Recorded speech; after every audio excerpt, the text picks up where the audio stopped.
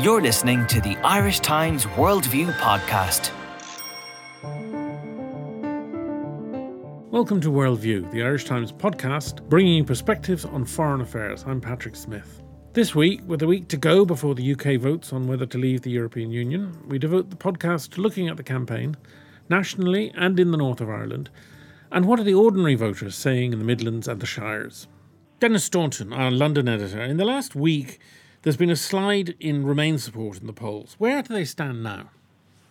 Well, there are three polls that just came out in the last day or two, and two of them show Leave ahead by 6 or 7 points, and one shows Remain ahead by about 5 points. But then, even in that poll, if you look at the number of people who say they're definitely going to vote, a majority of them say that, or a plurality of them will say that they're going to vote for Leave. So there's no question but that the polls are showing a slide towards Leave, and you get a lot of anecdotal evidence as well from canvassers, and particularly among the skilled working class, should we say, so what's called the C2 voters. They tend to be particularly breaking towards a Leave vote, and they seem to be pushed by immigration above all things. What do the social division say? You talked about the C2 voters. Where are the other sections of British society dividing?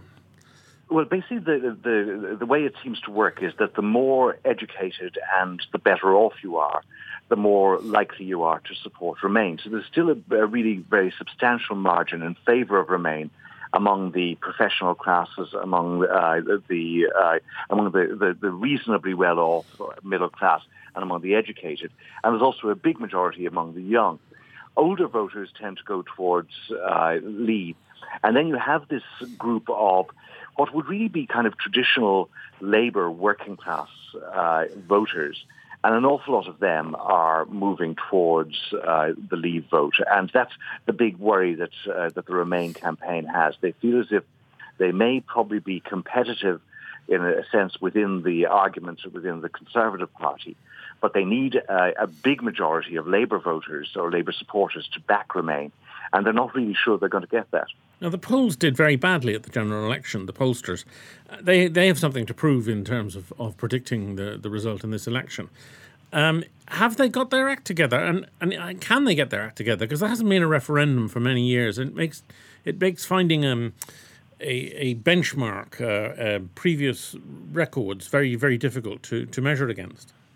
That's absolutely right. And that's, in fact, the reason why there is not going to be an exit poll on referendum night is because the pollsters can't work out a methodology to do it. The way they work it with general elections is that they have certain constituencies that they tend to poll time and time again. And so they're able to measure changes within those and extrapolate from that. But as you say, there hasn't been a referendum on the European Union since 1975, so there's nothing really to compare it to. And other referendums you can't compare this one to either because they're all so different. So what they're doing, all of the different polling agencies, they're fiddling around with the weightings to try to make sure that their samples are right or they're not overcompensating in one direction or another. And what nobody knows is who's getting it right, or indeed if anybody is getting it right. And one of the big breakdowns has been in the past few weeks between online polls, which tend to give Leave a bigger score, and phone polls, which tended to give Remain a bigger number. But what's happening now is that actually they seem to be coming together, so that both phone polls and online polls are showing a drift towards the Leave side. Online polls would tend to be more self-selecting. Yes, they might be. I mean, it's actually one of the differences, of course, between Britain and Ireland is that in Ireland, most polls are done face-to-face.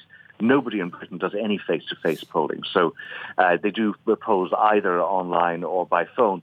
But the phone polls are a problem as well because you can't really get people at home, or you're not sure who you're going to get.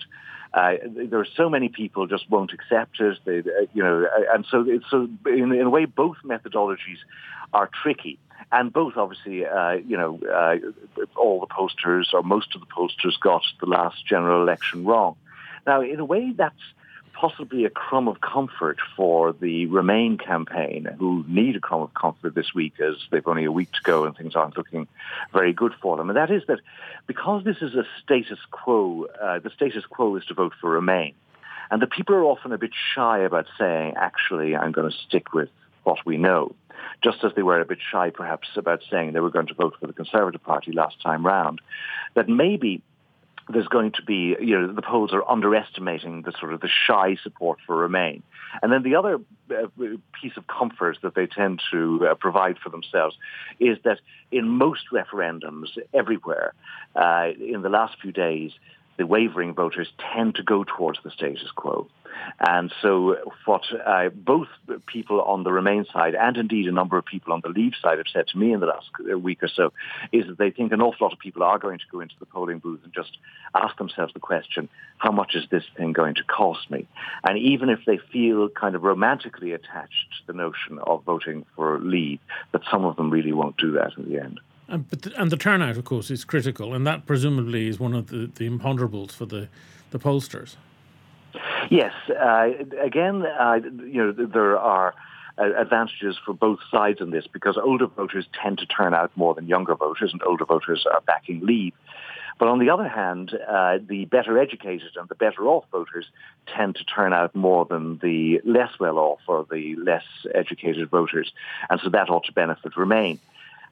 They've had this idea that actually Remain has got, if the turnout is below, say, 55, 56, 57%, that Leave will probably win just because their voters are more certain that they're going to go out. And then once you get into the mid-60s, that then you've got an advantage for the Remain side because then you're getting all of these other voters. It's all really guesstimates and very unscientific. And what we have seen, though, in the course of the last week has been a serious tactical shift from the Remain campaign, reaching out to Labour supporters who they fear are, as you say, are drifting towards the Leave camp. And we're seeing Corbyn out today. We saw Hilary Benn and Gordon Brown yesterday. Is this bringing a new sense of realism to the Remain campaign? Well, I think there are two parts of this. One is that the Labour people are getting out there to try to get their message directly to Labour voters to say, we are the party of jobs and leaving the European Union is a threat to jobs. And that's their core message. And, that the European Union has protected workers' rights and that if you leave, you're not going to have some kind of, workers' paradise. Instead, you're going to have people like Boris Johnson and Michael Gove making a bonfire of workers' rights. So that's their argument. The other part of this is that David Cameron and company are getting out of the way for a few days because one of the difficulties that Labour has had getting through to its voters is that Labour voters have watched this campaign, which has looked most of the time like an argument within the Conservative Party. And a lot of Labour voters look at this and they just say, I have nothing to do with this, and this has nothing to do with me. And they don't feel like supporting David Cameron any more than they feel like supporting Boris Johnson. So part of the thing is to really get David Cameron standing in the background just for a few days so that Labour has a chance to get its message across to its people. Labour does have one advantage, despite all of the troubles that it has and the unpopularity among MPs that Jeremy Corbyn has. And that is that Labour has a lot of members.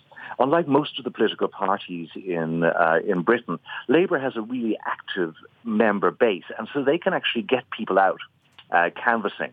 Now, an awful lot of these canvassers are getting very negative responses on the doorstep, but nonetheless, they are meeting voters in a way that most other parties, and indeed the Leave campaign, don't have the capacity to do. And the Labour Party, certainly the Parliamentary Labour Party, is overwhelmingly in favour of Remain. But is that also so of its rank and file? That's what we're not sure of now, because it certainly was the case. It was the case until a few weeks ago that almost 50% of people who supported Remain were Labour Party supporters. But what you're seeing now is this slippage of elements of the white working class vote, particularly in parts of England outside London, where they're persuaded by the Leave campaign's arguments that one of the reasons why public services are under such strain is because of uncontrolled immigration from the European Union. And so what you hear over and over and over again is people talking about their individual stories of having to wait 3 weeks for a doctor's appointment, or not being able to get housing, or not being able to get their second or third child into the school where his brothers or sisters were because the schools are too full. And so what they're saying is, there are just too many people here. And the only way you can control immigration is if you get out of the European Union, because obviously with the free movement of people in the European Union, you can't control it. In the Scottish debate, one of the things that was most remarkable really was that voters not only decided on the issue of Scottish independence, but they also decided at the same time more or less to ditch Labour. And is there a danger for Labour that the voters who are deserting them now will desert them permanently?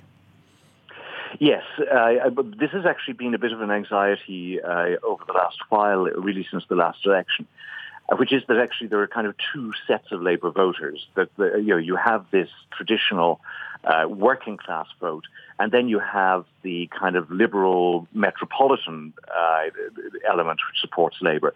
Now that liberal metropolitan element is very much in the ascendant where Jeremy Corbyn's leadership is concerned.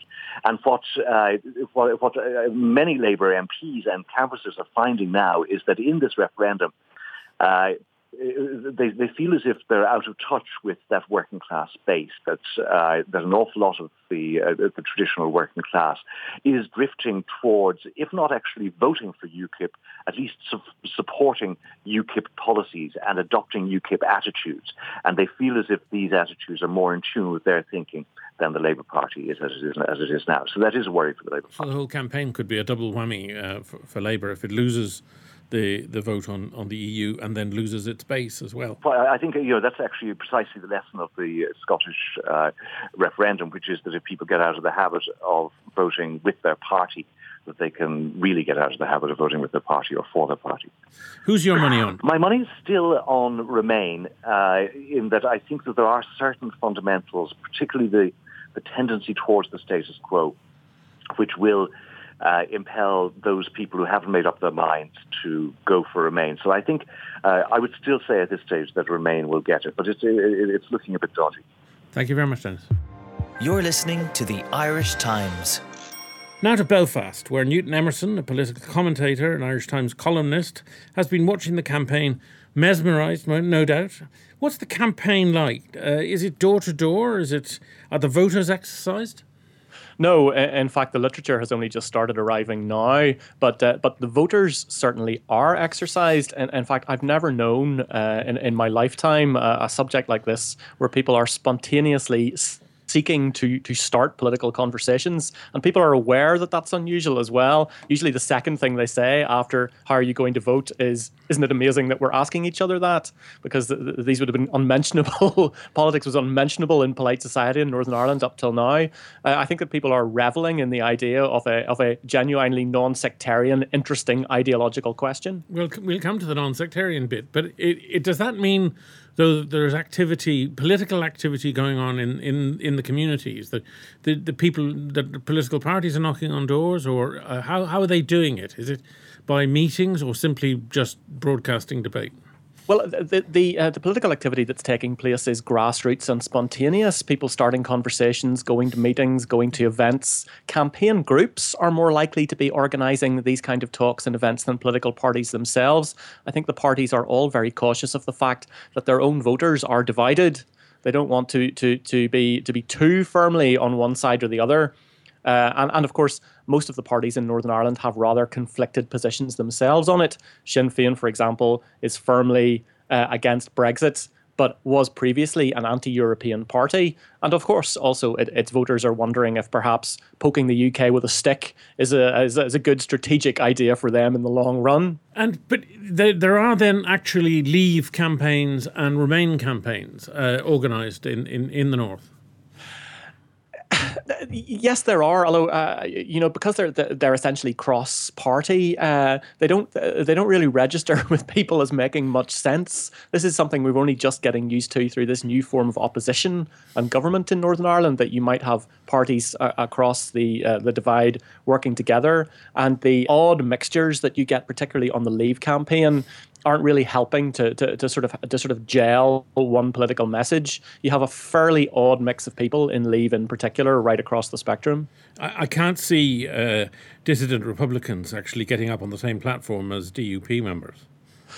No, but more prominently and more oddly than that, we've had our trade unions here opting for Leave because, of course, they are controlled by the far left. The far left here, they're the Anti-Austerity Alliance in Dublin. They're not that unusual, but this has caused great surprise. Ordinary members of unions are saying, why is this happening? Because they haven't been paying attention to the actual political views of the people that they're voting into union office. This is the kind of surprise, I think, that is pulling people up.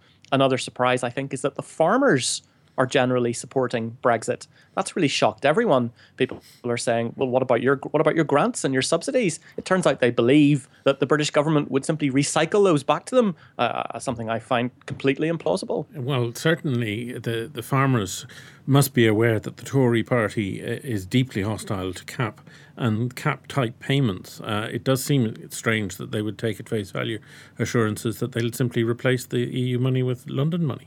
It does. Perhaps they think that it's a party of landowners, but this policy is so expensive and based now, of course, simply on a per hectare payment for land, whatever you do with it, that it's politically indefensible.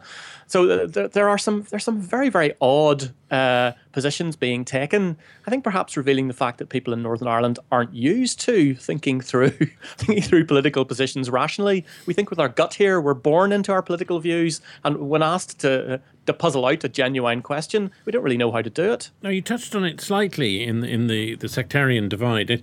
This is not quite the traditional unionist-nationalist divide, but it's an approximation. The EU, in some sense, is a proxy for the traditional allegiances.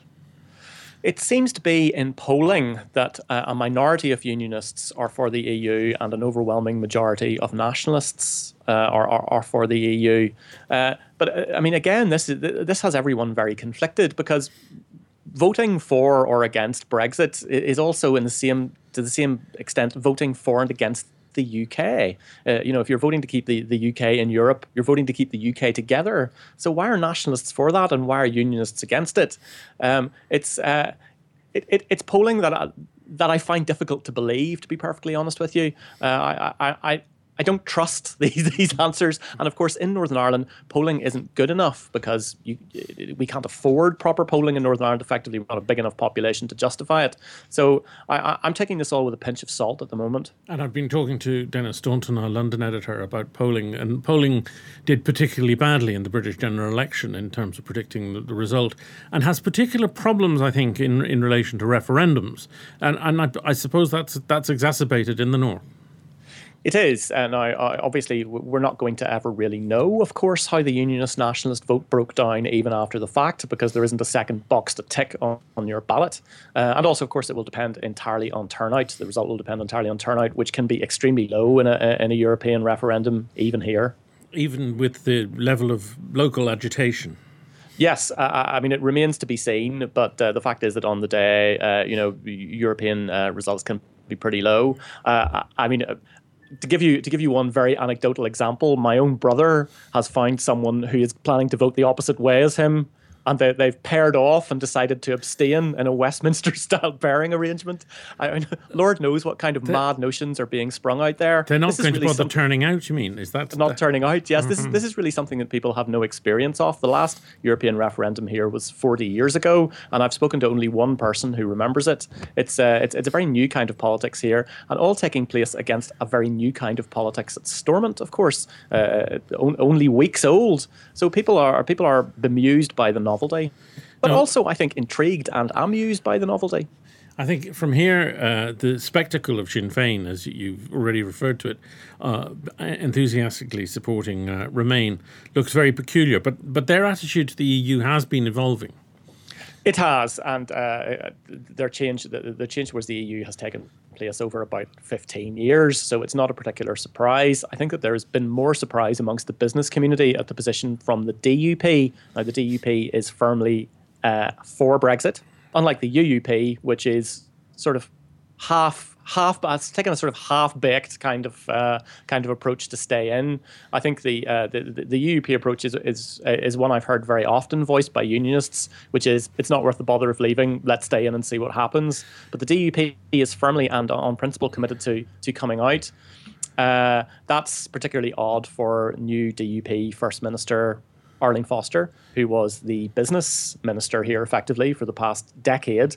The business community is appalled by this. They suspect that perhaps she's only said this to keep her own brand new leadership on track. And always, of course, there's the suspicion that what's really motivating the DUP is some pretty atavistic British nationalism. Well, we can see her real sense of priority at the moment from the fact that she seems to be appearing every night on our television screens from the south of France. Yes, the new DUP First Minister has a job of rebranding to do. We've been promised before the election, the Stormont election, that we would have to wait until then to see the real Arlene, as it was put, and so she's in the midst of doing that now. I'm sure that this European referendum is the last thing she wanted, and she can't win by taking any position anyway. Her own party is probably a little bit conflicted on it. Her own voters, I suspect, are deeply conflicted on it. Now, one of the most public rows has been about border posts and the return of a physical border between North and South. And Theresa Villiers has been contradicted by the Chancellor very bluntly. And her argument is a bit odd because she says she talks about it's not a question of return to watchtowers and a militarised border. But I don't think anybody's suggesting that at all. Yes, she did put up a bit of a straw man argument there. As an aside, I must say that Villiers' position has made life a lot easier for Sinn Féin and the SDLP. Villiers' hardline stance for Brexit has made it look a lot less, shall we say, pseudo-unionist of our nationalist parties to oppose Brexit. There's wide debate on what it would mean for the border, but as far as I can see from the example of the Nordic Passport Union, which is in a very similar position historically and technically to our common travel area, if the UK left the EU, we wouldn't lose passport-free travel. You could still move up and down across the border, no problem, but there would have to be some kind of customs arrangement somewhere. Now, they wouldn't necessarily have to be on the border. In fact, they probably couldn't be on the border, but you might have customs clearance in Armagh, say, or firms trading across the border would have to fill in a lot of customs paperwork in Belfast or Dublin, respectively. So I think something like that would have to happen, because when you look at the Nordic Union, which predates those countries joining the EU, Norway isn't in the EU. So it still is able to have free travel for its people, but they have customs posts along their borders. So if they couldn't get away with it, I seriously doubt we would. They're part of the EEA as well, and have a much freer trading relationship than the Brexiters seem to suggest would be the case. So that that's right. So even in the EEA, you still need customs arrangements of some kind. Yeah. Finally, I just wanted to ask you about the Scottish issue and whether that has impacted on the debate. The Scots say that they would insist on another referendum if they vote to stay and Britain votes to leave. Is that something that is weighing on people's minds in the north? Not as much as I would have expected. I personally think that this would certainly kick it off in Scotland all over again. I think that most people don't believe that a second referendum would be won. I don't believe that either. But what's not being considered is just the reopening of that wound again and the drip, drip, drip effect of that poison into the UK as a whole. I think we could probably do without that. And we would certainly get it if, in particular, if England voted. We'll even get that, in fact, if England votes to leave and Scotland does, and the rest of the UK doesn't swing it overall. That I think that issue will be reopened. Certainly, the divisions within the UK would be opened up again. It would be hardly a united kingdom. Anyway, listen, thank you very much, Newton. That's much appreciated. Thanks for listening to the programme. Remember, if you like this podcast and want to support it, it's easy to do so. Just subscribe in iTunes or Stitcher. Suzanne Lynch, our Brussels correspondent, has just arrived in the old town of Grimsby on the eastern coast, but she's been travelling around the English countryside for the past few days. You spent some time in Herefordshire, the heart of the English countryside near the Welsh border. What are the farming community saying about the debate? Yes, Paddy. Well, Herefordshire is one of the most rural parts of Britain, and it's very dependent on the agricultural industry. Now, a lot of people would have assumed that the farmers' vote would have been very pro-EU. Obviously, Britain, along with other countries, gets a lot of money from Brussels through the Common Agricultural Policy. But in fact, it's quite a divided picture. I spoke to a number of farmers in the area. I attended a local debate organised by the local Conservative MP, Jessie Norman, and there were really an array of opinions on view. People, as you can see in the farming community in Ireland, were very well educated, very very interested in the whole EU question, about the question of subsidies. But for every farmer who appeared to welcome the fact that Brussels has given a lot of financial support to farmers, the other side of the argument was the fact that Brussels imposes a lot of regulations, a lot of red tape, which some farmers argue hampers competitiveness and hampers innovation in the agricultural sector. Now, on the political spectrum, we can see this split very clearly. Interestingly, the farming minister, George is backing a Brexit. So he has quite strongly been out on this issue, arguing essentially the key point is whether or not the British government would move in and replace any gap that would be left in terms of farmers' funding should Britain vote to exit. This is the single farm payment, which is Yes. supports a lot of farmers to the tune of up to 90% of their income. Yeah, and in Britain, Britain has always had a kind of an interesting, uncomfortable, if you like, relationship with EU agricultural policy. Traditionally, it has been opposed to the whole concept of agricultural subsidies. But at the same time, British farmers do benefit. Estimates from the main farmers union here estimate that in 2015, farmers in Britain received about €3 billion in direct payments, as well as other payments through the agricultural pot, if you like. Around 55% of income of farmers here in Britain is supported, does come from Brussels. But at the same time, I think what's interesting about the debate from the farming community here is that farmers and the rural vote, if you like, still represent a very small part of the electorate here in Britain. It is nothing like the kind of political clout it would have, say, in Ireland, for example, where the IFA are very, very well organised and are a very powerful lobbying group. Yes, the National Farmers Union are important here, but just so many more people proportionally live in the urban settings here in Britain. So I think a lot of farmers are worried that if they were to leave the European Union, how committed would any Conservative or Labour government be to the needs of British farmers in the long term? So some people have even suggested that if Britain were to leave the European Union and British farmers lose that stream of income, could we see the British agricultural industry going the way, for example, of the mining sector? People at the time didn't think that would decimate, and it did. So there are very, very mixed views here on this whole issue of the agricultural vote ahead of the referendum next week. And presumably there's a question of selling their produce as well, that the European Union is a protected market, and if you move out of the European Union, access to those markets is cut, and you're also exposed pretty quickly to cheap imports from places like South America. Absolutely. That's the second main strand of debate, if you like, here. And the National Farmers Union, who are advocating a Remain vote, even though they're not actively campaigning, have highlighted this issue of access to markets. The debate is taking part in the context of the broader debate about what kind of relationship Britain would have with the European Union after an exit. Would it still be part of the single market? Would it have a Norway-style relationship or a Switzerland-style relationship? And a lot of the people who are advocating a withdrawal from the European Union in the agricultural community are arguing that another kind of trade deal will be done with Europe. That's the argument there. Of course, this is a huge unknown. The other issue is I attended a debate, which was a very, very informed debate in a small town, picturesque town beside the Welsh border. And one of the MEPs for the area, Anthea McIntyre, she's a Conservative MEP but is advocating for a Remain vote.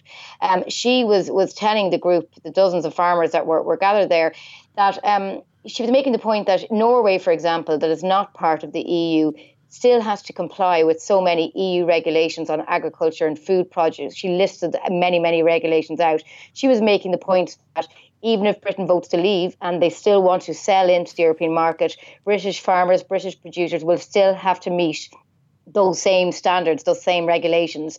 And whereas Norway is obliged to meet those regulations, it doesn't have a say in setting or shaping those. The argument being that if Britain stays, at least it will be around the table when EU farming regulations are being set. So there's some of the kind of debates that are happening here at grassroots level within the farming community. Of course, the Norwegians also pay for access into the European market, the sort of sums of money per capita which are comparable to Britain's net contribution. So there might actually not be any money to pay the farmers their single farm payment. But you were also in Leicester, which is a very different kettle of fish altogether. What's the mood in the street there? Yes, well, Leicester, which is only a couple of hours drive, maybe 2 or 3 hours north of where I was in Herefordshire, and it really was like entering a different world. Obviously, a much more urban environment, an extremely ethnically mixed city. It's a town, a city of 350,000 people approximately, and the last census in 2011 showed that it is one of Britain's most diverse cities in terms of ethnicity. Now, I was there on Market Day in the centre of Leicester. In one sense, it feels like a tired town architecturally. You feel like you kind of walk back into the 1970s, 1980s. But in another way, it's actually quite modern. There were many food stalls there selling French produce, selling Dutch produce, selling Jamaican produce. And there was a real sense of a kind of a vibrant array of different cultures that were intermingling. And you could see that on the street where you saw a lot of visibly visible indications of different ethnic backgrounds. A lot of women in full burqas, then a lot of British white people, and then also a huge amount of Asian British. I think in the census, around 30% of those in Leicester back in 2011 identify themselves as Asian British. So it really is a mix. Now, it's an interesting city in that it prides itself, if you like, on its diversity. Its mayor has been very outspoken in the media, and of course, Leicester City came to international prominence recently after the football team won the Premier League. But he spoke about inviting Donald Trump to the region to really see what the reality of British life is, meeting British Muslims. That was after Trump's controversial comments about British Muslims. So it is a city that prides itself on diversity. But at the same time, as I've been finding throughout the country here, huge diversity of views, and people are quite educated about the issues at question. But about half the people I spoke to, I suppose, on average, were Remain, and the other half were Leave vote. One of the arguments being made by the Leave campaign is that the EU discriminates in terms of immigration against Commonwealth citizens, and they were making a pitch particularly to family reunification of the migrant communities in Britain, hoping that they would actually support the Leave idea. How did you find that argument playing out? That it's very difficult to see how they can take plausibly the suggestion that Boris Johnson and his like would actually favour more immigrants from Pakistan and India, for example, if they left the European Union. Yes, well, I suppose there are kind of two generations, if you like, of immigrants very, very broadly in Britain. I mean, you do have like you saw throughout Europe in the former colonies, this wave of immigration in the 50s, 60s, 70s. And in Britain, that constituted mainly people from India, Pakistan, Bangladesh, etc. And then you have particularly the East European migrants who, by definition, really the big swathe of East European migrants did not arrive in Britain until 2004, with the accession of 10 mostly Central and Eastern European countries. So in that sense, there is a distinction. Now, the people I spoke to one Muslim, young British-born Muslim, and he was handing out leaflets in Leicester, trying to educate people, he explained to me, and demystify the idea of Islam. to other British people. He, as he put it to me, he said, "I'm trying to explain to people that just because you look like me," and he pointed to his long beard, and that I'm not a threat to you. So this is a kind of a liberal, modern English man in his 20s. But he did say, in terms of the British debate, he said his organisation wasn't political, but he was going to vote Remain, actually. That was important for Britain to remain in the European Union, because he saw it as a kind of a left-wing idea and a kind of protection against what a lot of people in Leicester see as a Tory-dominated, Westminster-dominated government. So that was quite interesting. So to that extent, I suppose the people I spoke to were from the non-white British community were more inclined actually to vote for Remain vote. So to that extent, perhaps that message that actually of this two-tier kind of immigration system wasn't quite getting through, at least to the people I spoke to. And what's your general feeling about, touring around the country, about how it's going to go, and where would you put your money in the votes? I've been very impressed, being honest, at the level of debate here, compared to maybe the referendum we had in Ireland. Almost literally everybody I spoke to did have a very strong opinion, and were relatively well informed. And I definitely got the sense that people were going to get out there and vote, and were taking this issue seriously. And to some extent, one positive of this referendum is that it has led to a level of debate about the European Union that most countries never enjoy. So you see people in these local parish halls and the streets debating Europe, and that can only be a good thing, as it were. In saying that, I was surprised, even though it's been cast as a debate between immigration on the one hand and economics on the other, and that is true to an extent. I've been struck by how major the issue of sovereignty is for a lot of people on the Remain and Leave side. Virtually everybody I spoke to made the point about getting power back from Brussels, about the European Union imposing laws, and about the right of European Union imposing law, and where does sovereignty lie. So I think this issue is really going to be an issue that is going to play on people's minds, whatever way they're going to vote on this. For example, even those people who spoke about immigration made the point that really the principle should be whether Brussels does have the right, whether the European Union should have the right to dictate immigration numbers or not to the country. So there's quite a sophisticated discussion and debate going on here about the whole issue, very, very broad issue about sovereignty, about national identity, and about whether this is the opportunity for people to make that break with the European Union. So they move towards a Leave vote. That would be something that I have seen borne out among the people I've spoken to here in Britain. Thank you very much, Suzanne. Thanks to Denis Staunton, Newton Emerson and Suzanne Lynch, and to sound engineer Rob O'Sullivan and producer Declan Conlon. You can find Worldview and other Irish Times podcasts in iTunes or at www.irishtimes.com/podcasts.